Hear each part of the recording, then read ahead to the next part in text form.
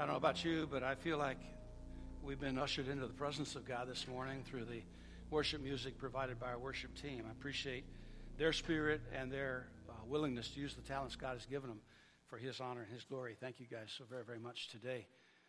Now we want the most intelligent, most handsome, most beautiful, strongest, and sweetest people in our fellowship to come up here on the stage right now.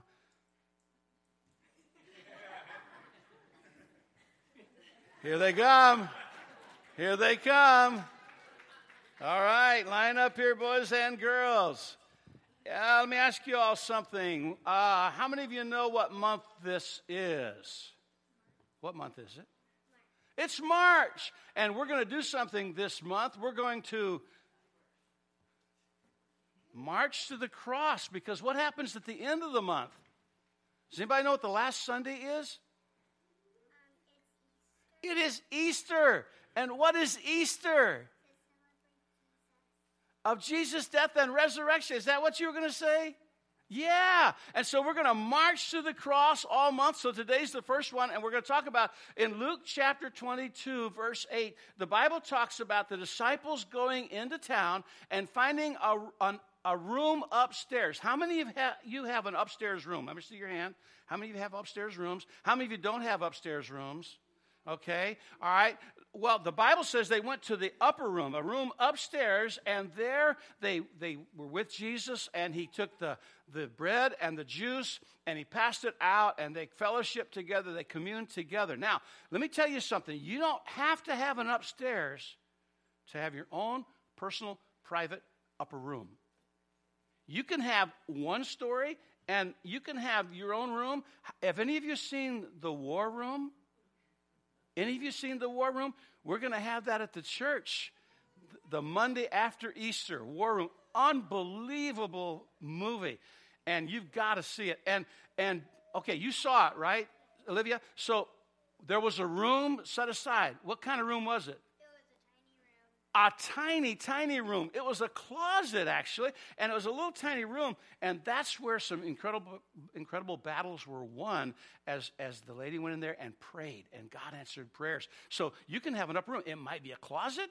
It might be on your rack. It might be in prison. It could be. Yeah, it could be in a hospital bed, wherever your upper room is, where you come into the presence of Jesus Christ and you decide you're going to meet with Him all the time. So guess what? In your room, in your closet, in your house, in your backyard, if you've got a fort, if you've got a clubhouse, if you've got something where just you go and you go there and you meet with God, that can be your upper room. Yes, ma'am.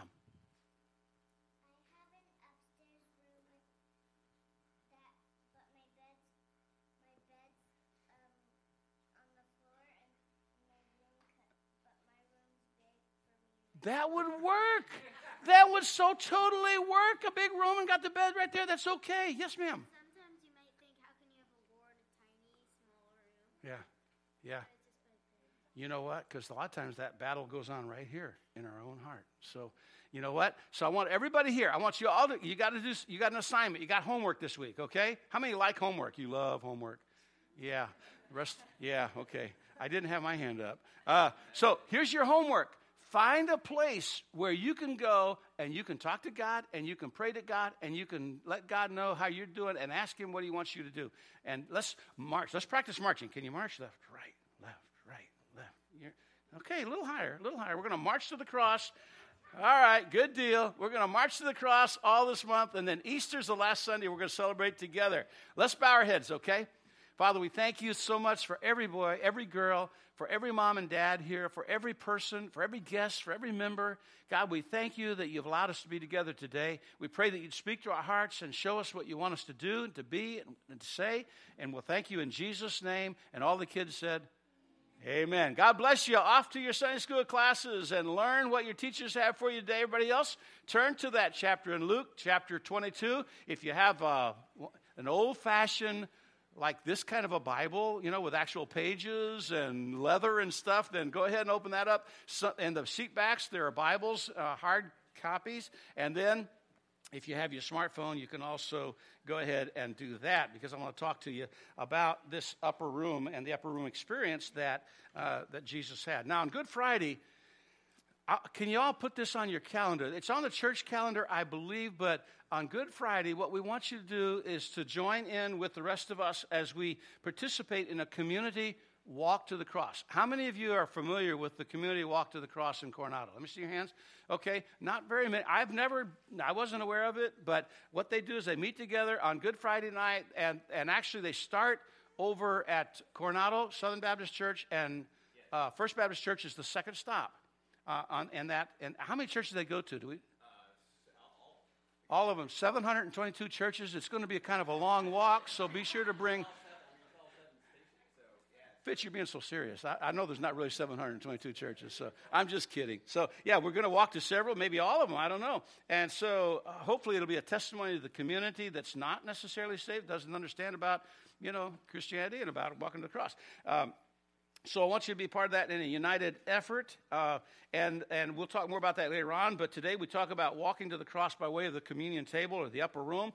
This walk will continue the next 3 weeks until we come to the last week of this month, which is, of course, Easter. So I want you to know before the tomb was the cross. Before the cross was the interrogation and the trials. Before those were the betrayal by a friend named Judas Iscariot. Before that, there was an arrest and persecution in the Garden of Gethsemane, beginning there. And before all of that, there was the upper room. The upper room was a prophetic place. The upper room was a poetic place. The upper room can be a symbolic place, as I was sharing with the kids. And it was all instituted at a feast. Did you know, how many know that Jesus liked dinner parties? Yeah, he did. There was a dinner for outcasts in Luke chapter 5. You're not there? I'll get to Luke 22 eventually. But the Bible says later Levi held a banquet in his home with Jesus as the guest of honor, and many of Levi's fellow tax collectors and other guests also ate with them. But the Pharisees and their teachers of religious law complained bitterly to Jesus' disciples, "Why do you eat and drink with such scum?" They didn't like these tax collectors who were often Jews who worked for the Roman conquerors. They didn't like them. "Why do you eat with such scum?" And Jesus said, "Healthy people don't need a doctor. Sick people do."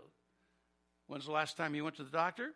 Maybe not so long ago, maybe a long time ago, but I will guarantee you, you did not go to the doctors because, you know what, Doc, I'm feeling so good.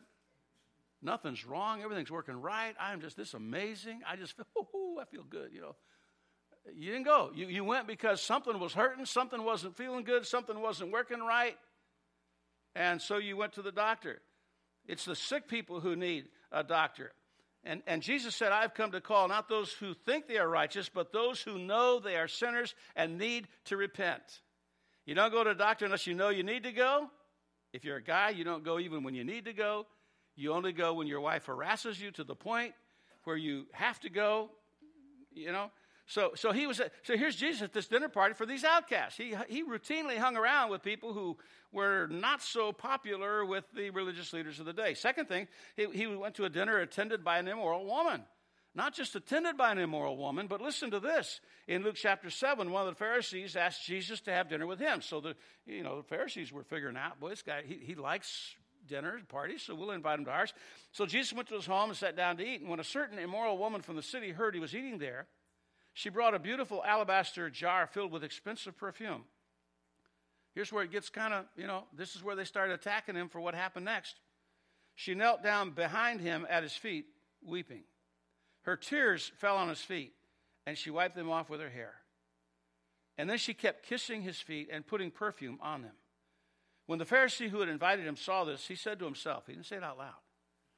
He said to himself, if this man were a prophet, he would know what kind of woman is touching him. She's such a sinner. And Jesus, listen to this, answering his thoughts. If you think you can think something that Jesus doesn't know you're thinking, I think you're wrong. He knows your thoughts. And so he turned to this guy who was thinking, man, if he knew what kind of woman that was, he wouldn't let her anywhere near him. And he said, Simon, I have something to say to you. Simon said, yes, sir. Go ahead, teacher. And then Jesus told him a story. A man loaned money to two people, 500 pieces of silver, which was equivalent to a full day's pay to one, 50 pieces to another, but neither of them could repay him, so he kindly forgave them both, canceling their debts. Who do you suppose loved him more after that? Simon said, I suppose the one for whom he canceled the larger debt. That's right, Jesus said. Then he turned to the woman and said to Simon, look at this woman kneeling here. When I entered your house, you didn't offer me water to wash the dust from my feet. And by the way, that was a custom. It was an appropriate custom in those days when they would travel on dusty roads. They would get somewhere. They needed to have their feet cleaned because they would recline. I don't understand the tables. They weren't like we have with tables with chairs like these. They would recline at a lower table, much like they do or have done in places in Asia. I don't know if they still do, but in Korea in 1977, you'd go in and you would sit down on the ground cross-legged or however you could. And so your feet sometimes were in close proximity to someone else's face. How you like that? So they usually would offer to wash their feet. They'd give them a basin of water. You didn't offer to do that, but she has washed them with her tears and wiped them with her hair. And I'm going to tell you something. The first several times I read that, I thought that sounded really weird. She actually washed his feet with her tears and wiped them with her hair. And I thought that's strange. And it breaks my heart now to think about it. She was such a broken woman. And she so loved him. She washed his feet with her tears and wiped them with her hair. He said, furthermore, to Simon, Jesus said, you didn't greet me with a kiss, but from the time I first came, she has not stopped kissing my feet. You neglected the courtesy of olive oil to anoint my head, but she has anointed my feet with rare perfume that cost a year's wages, a year's worth of wages. I tell you, her sins are many. You're right about that, buddy. But they've been forgiven. She has so much love. But a person who is forgiven little shows only a little love. Then Jesus said to the woman, and everybody probably gasped out loud when he said this, your sins are forgiven. The men at the table said among themselves, they never talked to Jesus directly about this kind of stuff. They have a thought. You know what kind of woman that was. And then they were talking among themselves, who is this man that he goes around saying your sins are forgiven? And Jesus said to the woman, your faith has saved you. Go in peace. So he went to banquets and dinners where there were a bunch of outcasts and sinners. He went to one where an immoral woman, I guess maybe a prostitute, I don't know, was anointing his feet with her tears, wiping them with her hair, anointing them with oil, and kissing his feet, and all of that. And he said, your sins be forgiven. He went to another dinner that cost a rich man, half of his wealth. In Luke chapter 19. See, I'm getting to Luke chapter 22. I'm getting closer and closer and closer and closer. In Luke 19:5, Jesus entered Jericho and made his way through town. There was a man there named Zacchaeus. He was a chief tax collector in the region. He had become very rich. He tried to get a look at Jesus, but he was too short to see over the crowd. I love this guy. He was too short to see over the crowd. I hadn't been here any time at all, and I'm baptizing Neil, 7 foot, 21 inches tall, or whatever he is. I don't know. I just look up and I see clouds before I see his face. So you tall people, so anyhow, he was too short to see the crowd. So he ran ahead and he climbed a sycamore fig tree beside the road, for Jesus was going to pass that way. And when Jesus came by, he looked up at Zacchaeus and he called him by name. How do you know who that was? Do you have a name tag that said Zacchaeus? He knows because he's the Son of God and God the Son. He said, Zacchaeus, quick, come down. I must be a guest at your home today. And Zacchaeus quickly came down and took Jesus to his house in great excitement and joy, but the people were displeased because he's gone to be the guest of a notorious sinner. This guy rips us off. He works for the IRS. I said this once in my other church, that he worked for the IRS, and I actually had some guy who was there from Fresno who works for the IRS, and he got ticked that I said that. Sorry. If you work for Fresno, you need to get an honest job. So anyhow, He worked for the IRS, and they grumbled, the Bible says, a notorious sinner. Meanwhile, Zacchaeus stood before the Lord and said, listen to this. I didn't hear any of the religious crowd say this. I will give half my wealth to the poor, Lord, and if I have cheated people on their taxes, I will give them back 4 times as much. Jesus responded, salvation has come to your house today. For this man has shown himself to be a true son of Abraham. For the Son of Man, which was a title of deity that Jesus gave to himself, the Son of Man came to seek to save those who are lost. So I've got good news, bad news for you. The bad news is this. If you're not a sinner, then Jesus didn't come for you. That's the bad news. You're on your own if you're not a sinner. However, the good news is you're a sinner. And Jesus came for you. He came to seek and to save the lost. Then there was, the fourth one was a Passover dinner in Luke chapter 26 that we talk about with the Lord's Supper. So the upper room was a place of intimate spiritual fellowship here in the upper room. It was a synonym for devotion. David Brainerd, one of the great missionaries to the Native Americans, back when I was a kid, American Indians, but now they're Native Americans. So he was a missionary to them. He had a forest and a place in the forest. That was his upper room. Adoniram Judson, his upper room was Ava Prison. The Apostle Paul, his upper room a lot of times was jail. John Bunyan wrote Pilgrim's Progress, a lot of other things. He was in prison in the Bedford prison for over 12 years at one time for preaching the gospel without a license. He was a Baptist, preached the gospel without a license, and for that they put him in jail for 12 years. But it became an upper room for him. You can make an upper room of wherever you are. You're on some, you're carrying those crazy boats over your head, guys. You need to get out of yourself and kind of be in your upper room. Let that be your upper room, your happy place. I get to carry my boat. I get to carry these logs. I get to dive into that gooey water. I get to sit here and sing and make sugar cookies and all that kind of stuff. Let those places be your places of the upper room. It's a place of revival at Pentecost. It connects us with the Christians in Acts chapter 12. So if we're going to talk about the upper room, we're talking about communion today, then there's a preparation that has to take place. And that's the first point. Preparation, getting ready for fellowship. And we see, first of all, the command. And finally, after about 12 minutes, I am in the text, Luke chapter 22, verse 8. Okay? Jesus sent Peter and John ahead and said, go and prepare the Passover meal so we can eat together. Hey, John. Hey, listen, I want you and Peter to go. I want you to go prepare a place. We're going to have the Passover meal. Everybody knew what the Passover meal was at that point in time. And so I want you to go get it ready. Go get it together, guys. Take care of that for me. And so they said, where do you want us to prepare it? And so he replied, listen, now take yourself back. You're John or you're Peter or you're getting ready to be the one who's going to prepare the Passover meal. And here's what he tells you. You say, well, where do I go for this? He says, as soon as you enter Jerusalem, a man carrying a pitcher of water will meet you. Follow him. Say, what? There'll be a Culligan waterman when you get into Jerusalem, and he's going to have this bottle of water, and he's going to be carrying it. Follow him. But no, Jesus, you didn't understand my question. My question was, where do you want us to go prepare for the Passover? Yeah, you'll find this guy. He'll have a jug of water. Follow him. And at the house he enters, say to the owner,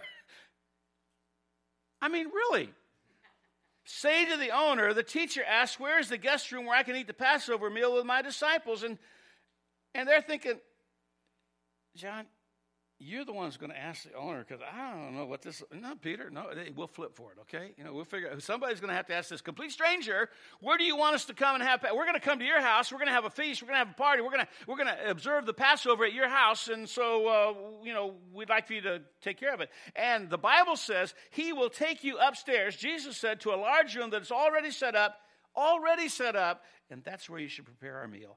Then they went off to the city and found everything just as Jesus had said. Shock. Wow.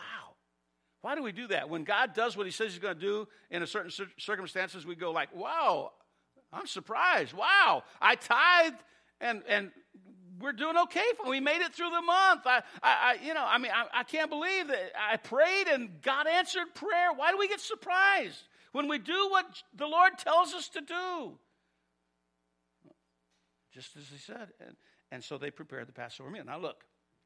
Go prepare. I'm going to make an application here. This is not exegeting this particular verse right now. This is an application, okay? Here's the application. Go prepare implies that they had to have the food ready that was prescribed by the Passover. That means they had to have the roasted lamb. They had to have the bitter herbs. They had to have the salt. They had to have water. They had to have the fruit of the vine. They had to have egg. They had to have lettuce. They had to have apples. They had to have nuts, cinnamon, and spices. Those were ingredients for the Passover feast.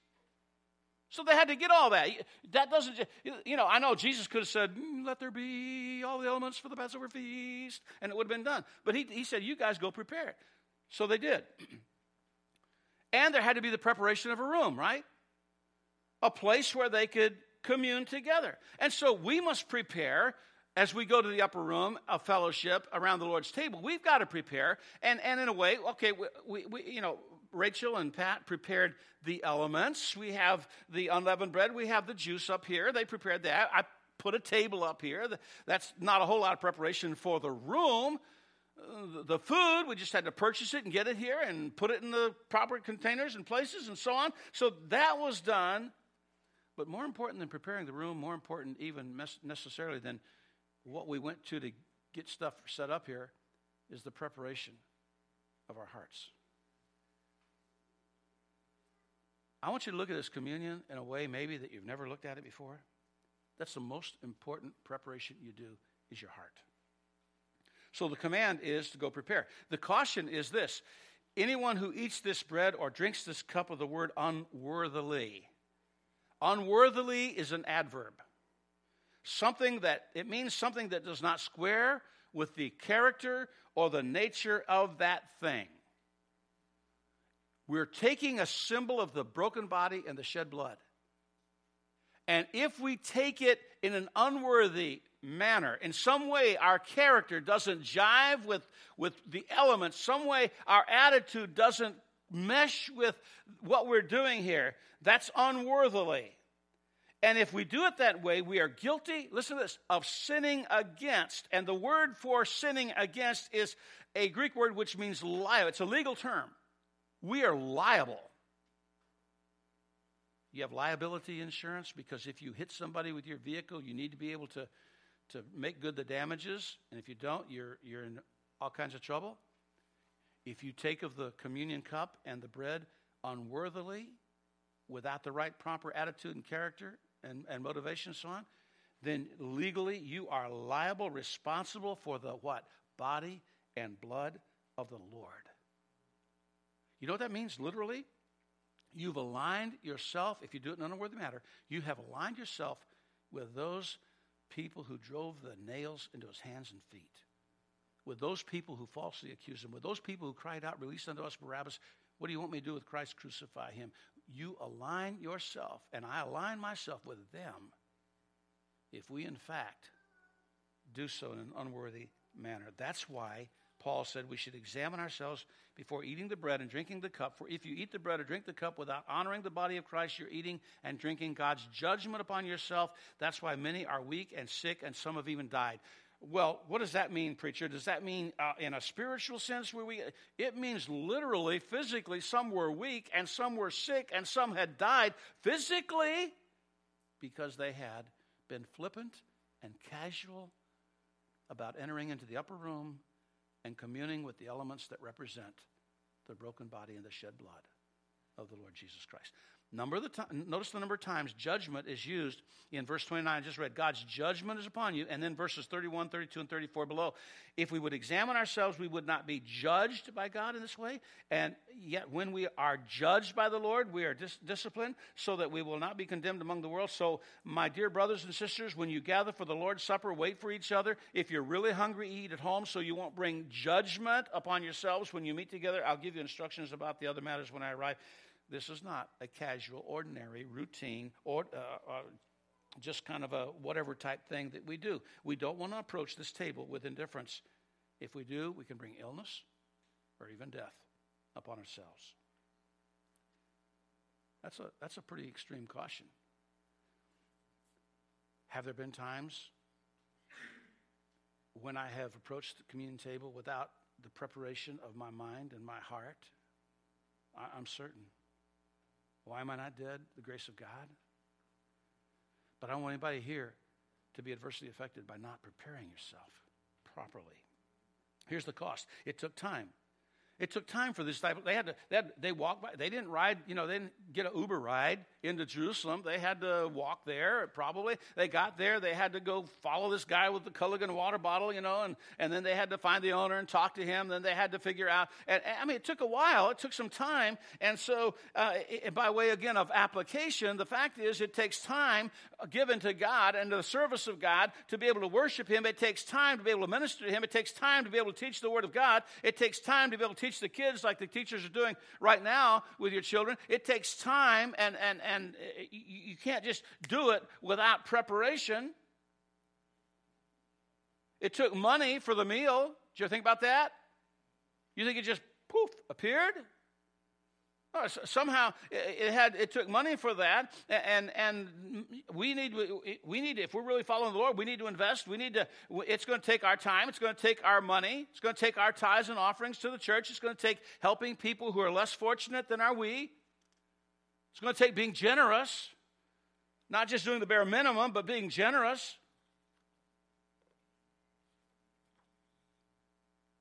It took effort and energy. They had to walk. They had to go upstairs. They had to do all the stuff that took. And Jeremiah 29:13 says, if you look for me wholeheartedly, you will find me. When we put the effort into I really want to know God. I don't want this to be a casual thing. I don't want this to be an unimportant thing. I don't want this to be just something I rush through, just kind of do. You know what? When I first came, and I've never done communion every month, once a month. Never have done it in my ministry. And I thought, well, is it going to get too routine to where...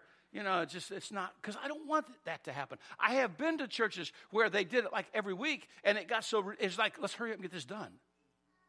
Never. If I ever do that, just drag me off the stage. Put me in the baptistry. Hold me down. Don't want to be casual about it. It's going to take effort, energy. So, yeah, the bad news is I'm only to point 2. Good news is I only got 3 points. So, sin, the marring of fellowship. Here's his desire.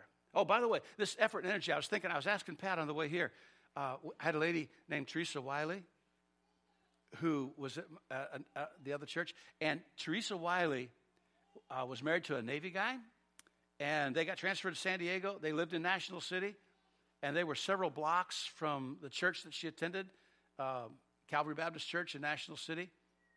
And she would get those 6, 7, 8 kids up every day, get them all. We had 3. It was like, I'd rather build a skyscraper than get those 3 kids ready for anything. So she had 6, 7, 8 kids, and she would get them up, get them breakfast, get their clothes on, get them out the door, and they would walk. They would walk to church. A lot of us would say, well, I don't have, well, not here. You guys all walk or push strollers or ride bicycles or hovercrafts or I don't know what all you do to get here. This is weird. Don't even have a parking lot. What's the deal with that? But she would walk with those kids every Sunday. Be in church. One of her sons is a good friend of mine, pastors in Paducah, Kentucky right now. So it takes effort and energy. Sin, the marring of fellowship. That's what messes up fellowship. I'm going to put it in second gear or third gear maybe because we need to get through this. His desire was to eat in fellowship with his disciples one last time, to say his farewells, to teach them yet another lesson because he took a basin of water and he went down with a towel and he began to wash the disciples' feet, which we had talked about earlier. It didn't happen to him at one place, but he was doing it. And there he was doing, and they were saying, no. Peter was saying, no, you don't wash me because you're the Lord. You're not going to wash my feet. And she said, well, if I don't wash you, then you wash your feet, then you're not going to have any part in me. He says, well, hey, then give me a bath. And Jesus said, you don't need a bath. You're already saved. You just need your daily dirty, feet washed because you need to do that every day, but you're already saved. So just get the sins forgiven. 1 John 1:9 type thing, application. And then to share the fact of his betrayal by one of them, he's going to let them know, one of you guys you're going to betray me, and to institute what we call communion or the Lord's Supper or the Eucharist or any number of things. And then he was going to sing together with them and go out to the Mount of Olives to pray. We're in our... I just said, is it 29th day of 40 days of prayer? I think 29th day of 40 days of prayer. Here he is about to die. What would you do if you knew you were going to die in a few hours? I mean, what would you do? Go out and buy a new Ferrari? Not going to do you any good if you did. What would you do if you just had a few hours? You know what he did? He went to the garden to pray. That's how important it is. His adversary, John 13:2, it was time for the supper, and the devil had already prompted Judas, the son of Simon Iscariot, to betray Jesus. In some translations, it says that the devil entered Judas Iscariot entered him. In Luke 22:3, here it is. Then Satan entered into Judas Iscariot, who was one of the 12. Entered into him. He was demon-possessed. Was he a Christian? Absolutely not. Well, wait a minute. He was with them. Yeah, he was. There are a lot of church members that are not born again in every church. A lot of people who think I'm a good person.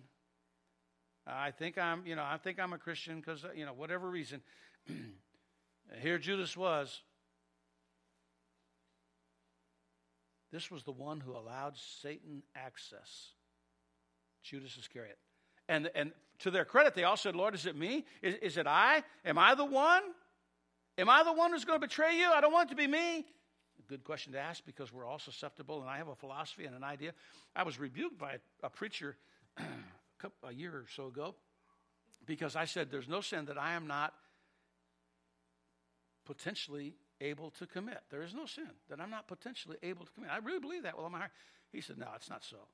So I know you. Said, there's some things you would not do. I'm just going to tell you, the heart of men and women are so desperately wicked that I think we are capable, every person in this room is capable of anything.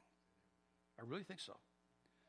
But Paul says this, you don't have to, because if you think you're standing strong, be careful not to fall. The temptations in your life are no different from what others experience. Oh, but preacher, you don't understand. I had my mom dropped me on my head when I was a baby, and my dad used to call me names, and I was, you know what? I'm sorry.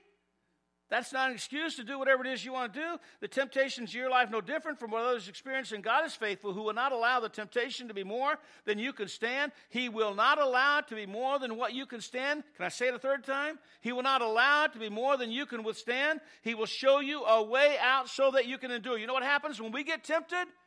Our eyes focus on the temptation, and he says what you need to focus on are the exit signs. Where's the way out? We're looking at the sin. He said, look for the way out, because there's a way out. You're not going to be tempted more.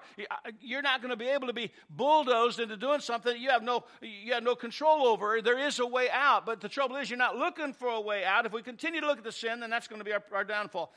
His solution was redemption. The Passover's ended now. He's through with the Passover. And the Lord's Supper has begun, and Jesus Christ is our Passover lamb, without spot, slain for us. His blood has been applied. And because of that, the death angel, spiritual second death angel, passes over us. And we have fellowship with him and with each other because of Calvary. So the third point, the upper room. The upper room, the manifestation of fellowship. There's a common loyalty to Christ and to each other. Jesus repeated the question. Simon, son of Jonah, he asked him 3 times, do you love me? Yes, Lord, Peter said, and this was after Peter had betrayed him by denying him. That's the Lord saying, you need to wind it up. Yeah. Peter said, you know I love you, Lord. You know all things. You know I love you. And then Jesus said, take care of my sheep. And in John 14:15, Jesus said, if you love me, you will obey my commandments. You will obey my commandments. The 2 great commandments of loving God with all of our heart, soul, mind, and strength, and loving each other as we love ourselves, tell us supremely what our obligations are. So we have a common loyalty to the Lord, a common loyalty to each other. Secondly, the common experience. They were called from different walks of life. Some of them were called out of a fishing boat. Some of them called away from tax tables. Some of them called away from, I don't know what all, boats, trees. Zacchaeus was called out of a tree. To a common path in Christ. Last week I preached on the unity of the body, the diversity of gifts, how that we're all different, and all for one purpose, to glorify Jesus Christ. And we have a common task. Ours is a fellowship of service. We're to serve God by serving each other. 51 of you brought cards up here last week and put them on this table and said, here's my name, here's my passion for ministry. 51 of you did that last week, and I thank God for that. Now, what you say, well, preacher, I'm glad I got that out of the way now. I can just go on with life. No, what you need to do is act on that now. And Darian, Dakota had surgery this week, so she didn't have enough time to do all this week. But we're going to get all this categorized. And if you said, I love children's ministry, we're going to give that name to Gat, and Gat's going to come after you. And if you said you like to, help out on the grounds, and we're going to get your name and let you know we need your help, and whatever it is that your passion is. And if you haven't filled out one of those, go ahead and fill it out. Now you know what I'm going to do with it. But anyhow, go ahead and fill it out. 51 of you did.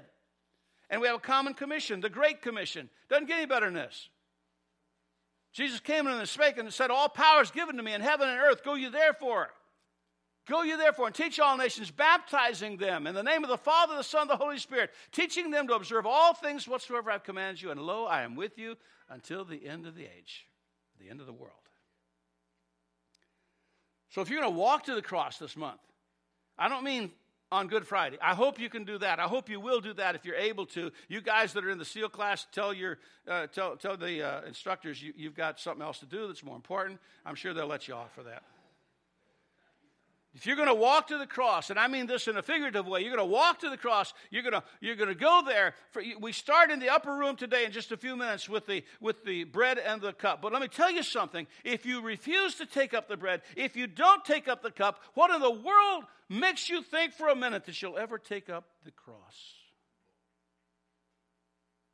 And what does that mean anyhow, taking up the cross?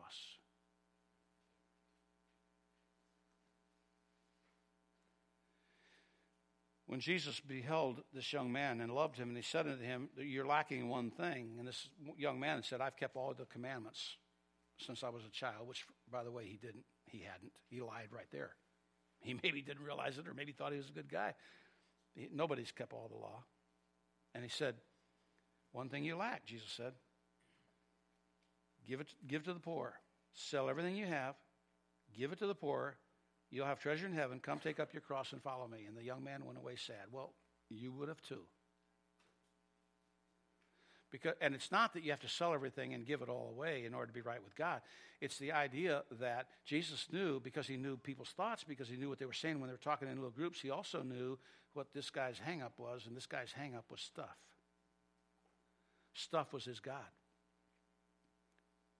So he said, get rid of it all. Take up your cross. You know what taking up your cross is? Jesus already died for you. He already died on the cross for you. You were potentially in him when he died on the cross. Now, your cross is your burden, whatever it is you have to bear, that you have no control over, that is laid upon you by people or maybe by God, I don't know. Take up that cross and walk with the Lord. You must prepare. You must be redeemed. You must fellowship with each other. You must fellowship with the Lord. Only one disciple of the 12 walked away. Don't be like him. So here's what we're going to do in just a moment. We're going to have an invitation. In a moment, I'm going to ask you to stand. Not yet, but in a moment, I'm going to ask you to stand. And if you will endeavor in a spiritual sense to walk to the cross, again, I'm not talking about Friday night. In a spiritual sense, you're going to endeavor to walk to that cross. You're going to come to this table in a few minutes as the upper room, the beginning of the walk to the cross. And if you will say, I want to take up my cross, we've got some crosses right here. And we want you to come and get one of these and want you to put it in your yard. Rachel will tell you more about it in a minute, how to do it. But we want you to take one per family. Take it. This is no big cross to bear, I got to tell you. The one that Jesus bore was overwhelming. He bore it for us. But I want you to say, this is a symbol of the fact, preacher, I'm going to take up my cross, and I'm going to do what God wants me to do. Let's stand together as we pray.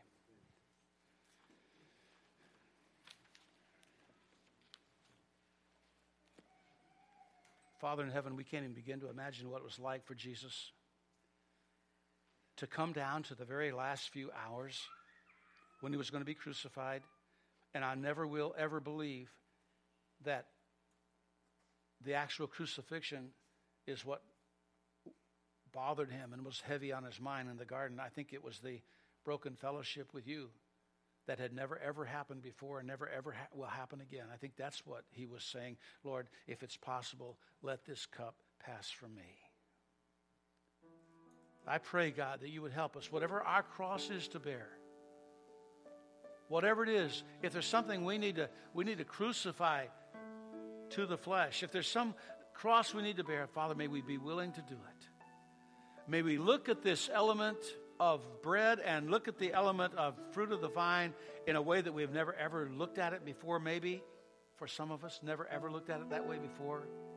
And may we right now look in our own hearts, and may we right now say to the Lord, oh God, forgive me. I am a sinful man. I'm a sinful woman. Lord, forgive me and cleanse me and make me whole. God, wash the filth from my feet that's gathered there because of this being a sinful, dirty world. And God, help me to carry my cross, to walk to the cross. I pray in Jesus' name. Amen. If you need to receive Christ, I'll be up here. Rachel's over here. Marty's over here.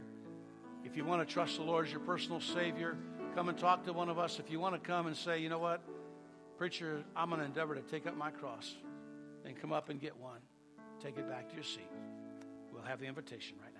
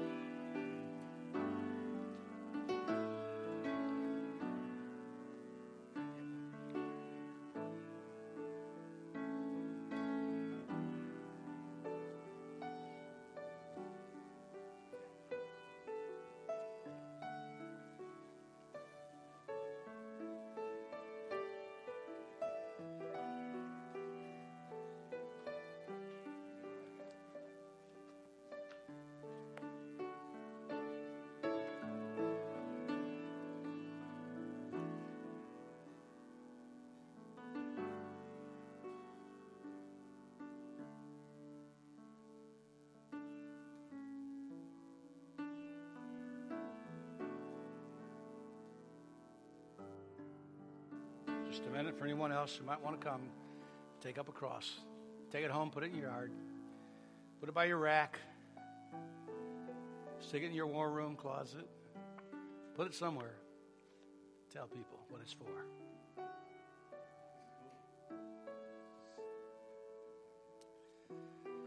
I'm going to ask you to be seated. I'm going to ask the leadership team to come and help us prepare for communion in just a moment. Before we do, let me give you a couple of announcements. Tuesday, leadership team meeting, 7 o'clock here at the church.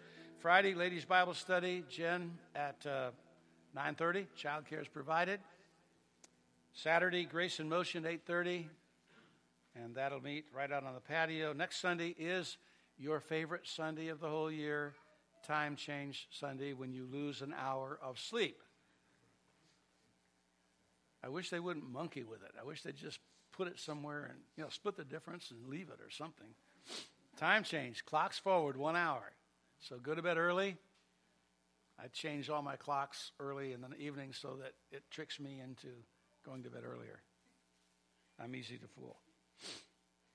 We'll be installing the new leadership team members next week. Nick Ives, who, by the way, be praying for Nick because he was supposed to be baptized the last 2 Sundays. He has been really sick with bronchitis.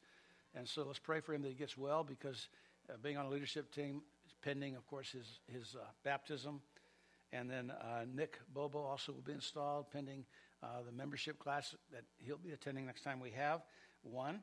And Jake Snyder also will be installed next week, so come be here, part of that. And we will have here, the Lord willing, Easter invitations for you to take to your neighbors, friends, family, coworkers, and so on, to try to get them to come fill this place up. Absolutely fill it up. And maybe, George, maybe we're going to have speakers on a patio, Micah, maybe, and so we can have an overflow and set those up. And hopefully we'll have the awning that was gone with the last windstorm repaired, and it'll be back. So kitchen's coming along. Poke your head in there if you get a chance a little bit later on. It's coming along really well. Rachel, tell us about and I've got a microphone right there. Tell us about the crosses, and then Susan, be ready to tell us about the kids' song.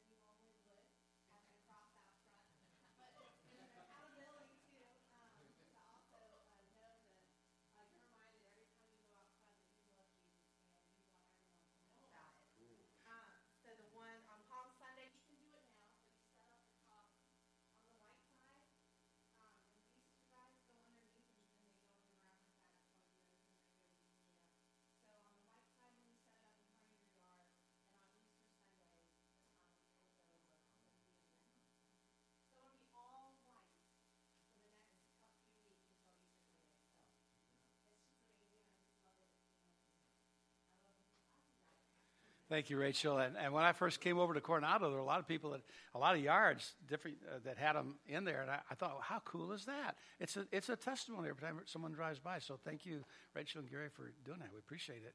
Susan, there's a microphone. I don't know if it's working, but. That's all right. I project. Okay.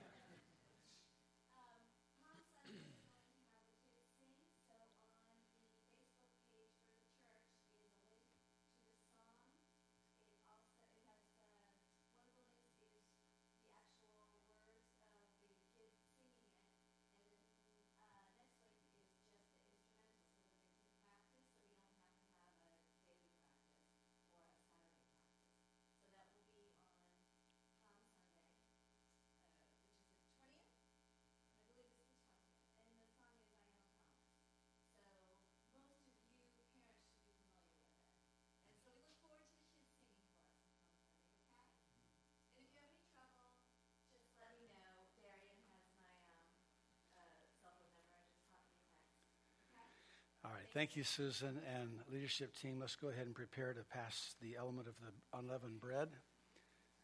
And as they do so, let me read a passage from Paul's epistle to the church at Corinth. Kind of the usual scripture that I read when we do observe communion. Yeah. Ask everyone to wait until we get it all together. Yeah, go ahead and pass it out. But we'll observe together when it's passed out. Here's what Paul said: I have received of the Lord that which also I delivered unto you, that the Lord Jesus, the same night in which he was betrayed, took bread. And when he had given thanks, he broke it and said, Take, eat, this is my body, which is broken for you. This do in remembrance of me.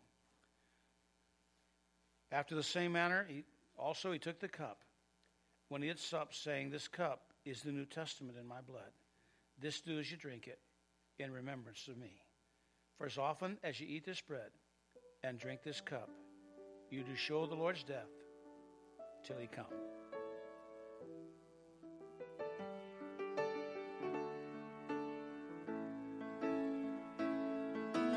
Left my fear by the side of the road. Hear you speak, I won't let go. Fall to my knees as I lift my hands to pray. I got every reason to be here again. Father's love that draws me in. And all my eyes want to see is a glimpse of you. 'Cause all I need is you. All I need is you, Lord. Is you, Lord.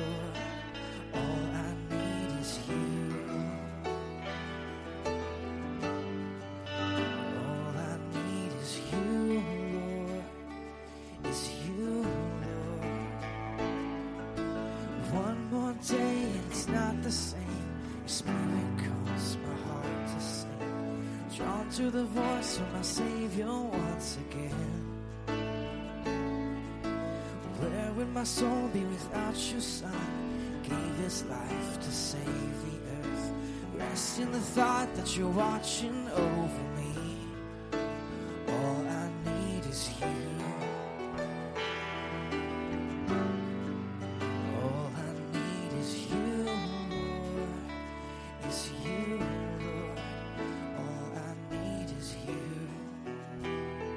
The unleavened bread was a symbol of the spotless, sinless body of Jesus Christ, who never one time in his 33 years on this earth committed a sin, had a sinful thought, spoke a sinful word. And so he took the bread and he broke it and he blessed it. I'm going to ask Marty, would you please ask the blessing on the bread? Father, we thank you for today. We thank you for the sermon that you've given Jim to give to us. Pray, Lord, that you would write these lessons upon our heart, and we open our ears and our eyes, and we might see and hear, understand with our hearts. Pray, Lord, that all that we do and say and think, that we would dedicate them to you. Thank you for the broken body of your Son. Take upon him our sins. In Jesus' name I pray. Amen. He said, "This is my body broken for you. Eat it in remembrance of me."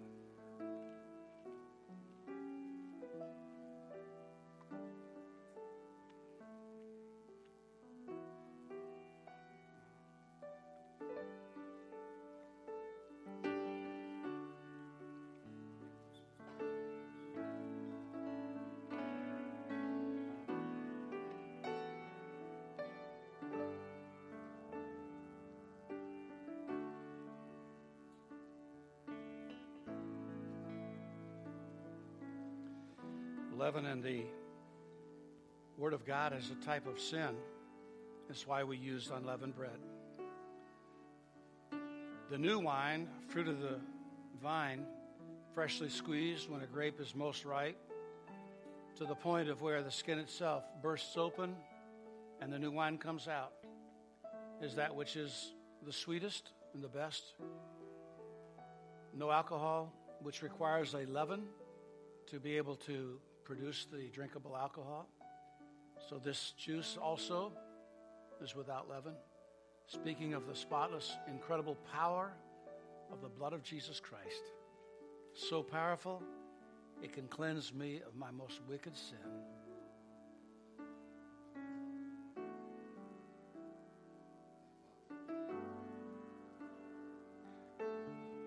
And make me one of his children. It's an amazing thing.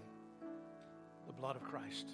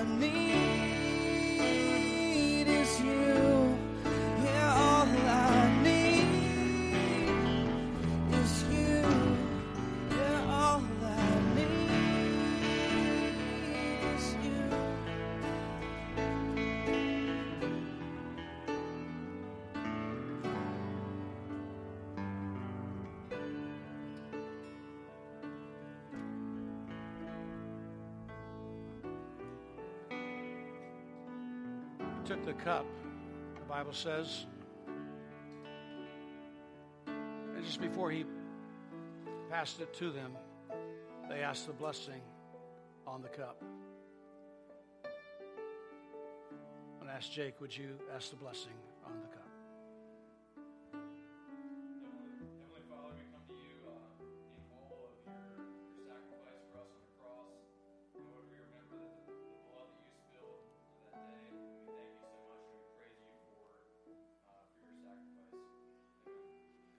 He said his blood was shed for us all. Drink ye all of it.